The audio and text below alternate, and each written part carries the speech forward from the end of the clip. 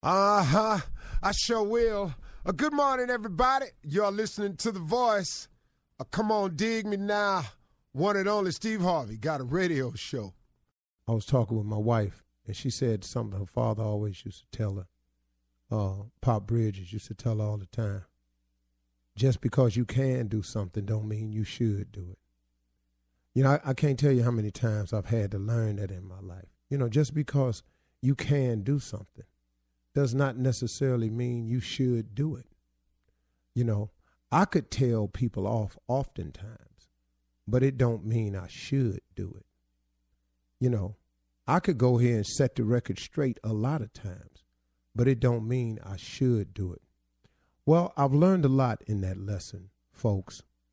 And because I have a relationship with my Creator, what it's done is it's allowed me to learn even more how to stay still on a lot of issues that's troubling me. It's taught me over the years. I've learned it the hard way. I do want you to understand that sometimes it's better to be still. Sometimes it's better to just let God handle a situation. That's hard to say. Man, I know it's hard to say because we think as people, but if I do this, I would feel better. If I do this, they would know it's coming from me. If I do this, now they'll feel how I feel. See, but that's not always the best way, though, I've found in my life. See, sometimes you got to, like old people used to say, you got to let go and let God. Sometimes you got to do that. I'm going to tell you something, man. I learned a lot from my mother being a Sunday school teacher. But you know, at the same time, when I was young, I thought she was just an old person just talking to me. I didn't get it. You know how you talk, you know, how your parents used to talk to you and you didn't get it? And they used to always say, well, wait till you have your own kids. You'll get it then. And sure enough, you got it then. Well, I'm the same way. I'm no different. You know, I don't have no different life than you. You know, I don't have no different upbringing than you. I don't have no different ways that I can live and you can't. You know, I got to live by the same laws of the land that you got to live by. I got to obey the principles of success. If I want to be successful, I got to obey them. And, you know, and if I want to go to heaven, I got to do what God tell me to do as many times as I can. Now, you ain't going to get it all right, but he understand that. And I just get on with the best I can. But so many times, man, we get stuck. We get stuck right there, man, worrying about, you know, how it's going to come across. And what I'm kind of going around here because I'm trying to find a way to tell you this, that you won't get twisted. The bottom line, you got to let go and let God. You have to allow him to do it his way. See, my way, I thought myself to a certain point, but to go further, I had to let God have it.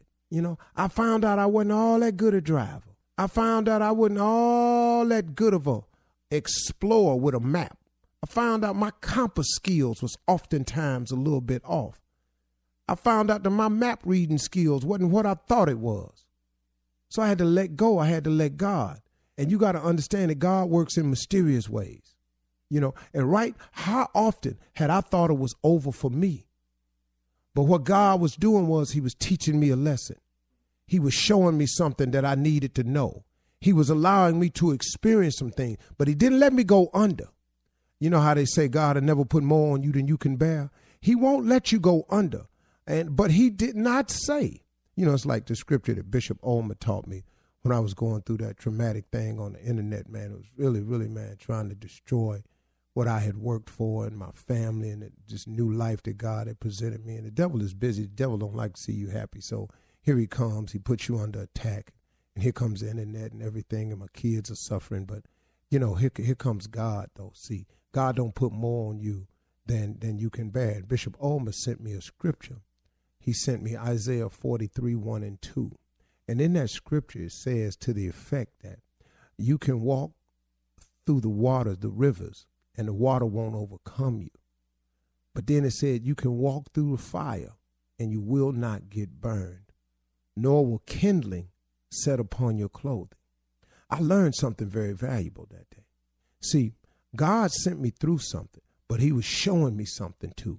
Now, he didn't do it. See, God didn't bring that calamity into my life because in Isaiah 54:17, it says clearly that if anyone comes against you, it will not be my doing, But now this is what he promised you when people come for you, though. See, and this is what I learned. That's why I have no fear of the people coming anymore. See, because I learned that. But God had to send me through a traumatic experience in order for me to learn that. See, you can't have a testimony without a test. You know what I'm saying? You can't learn nothing without a lesson. See, so what he did was he allowed that internet thing come across into my life, but he taught me something. And Isaiah 43:1-2 was, and you could walk through the fire and not get burned, nor will kindling set upon your clothing. So what that said to me was, even though you trying to do me and there's fire all around me, I won't burn. But when it's over, kindling won't set upon your clothing. What that showed me was, and what it taught me was, not only will I walk through the fire and not get burned, but there will be no signs that I was ever in the fire. There's no signs of it. But now hold up, though. Now here go the part, though, that I had to learn. Even though you can walk through the fire, y'all, and even though you're being flames are scorching all around you, if you trust him, he ain't going to let you burn. But now hear what he did not say, though. He did not say that it was not going to be uncomfortably hot, wickedly hot in there. He didn't say that. He just said you won't burn. And when it's over, it won't be no kindling on your clothes. It won't be no signs that you was in the fire. See, what happened to me was after they tried to destroy me, let me show you what God did for me. Not only did they not accomplish what they set out to do, but when they was through with me, though, when they was through throwing the gas and throwing the fire and throwing the hate and writing it and lying and creating all these names for themselves so it could look like more people was hating, when they got through with all that, look at me. Man, look what he did to me. Look what he did for me, because he taught me something that day.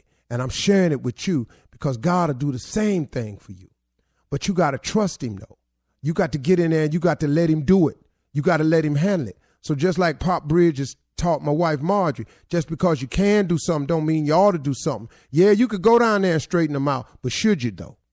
Yeah, you can go down there and tell them off. Yeah, you can go down and stand up and make sure they know it's your voice that they hearing, and you can get in their face and make a scene. But should you, though? Or should you let go and let God? See? So before we run all out in the streets and somebody that we form in these groups and somebody go out there and do something crazy, let's hold tight. Now, I'm not saying don't go out there, but you got to watch who you go out there with. Because somebody crazy. You can go down there with peace in your heart. Somebody decide, I'm going to throw a brick through here and bust a window. Hold up, partner. Hold up. That ain't what we down here doing. So see, sometimes, man, you got to let go and you got to let God. You got to let God have situations sometimes.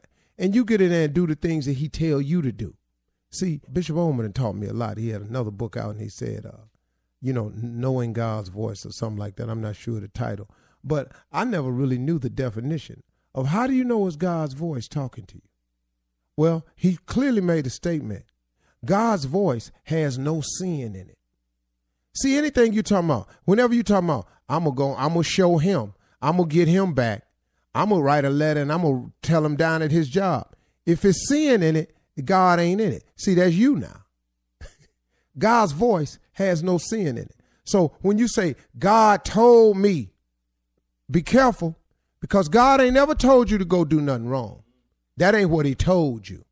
And I learned that too. It's a lot. So I'm just sharing today. I hope it helps somebody today get through a difficult time, because the show has helped me. And I'm just talking to myself now because I got another one I'm looking at. I'm dealing with it, though. I'm all good. Please know.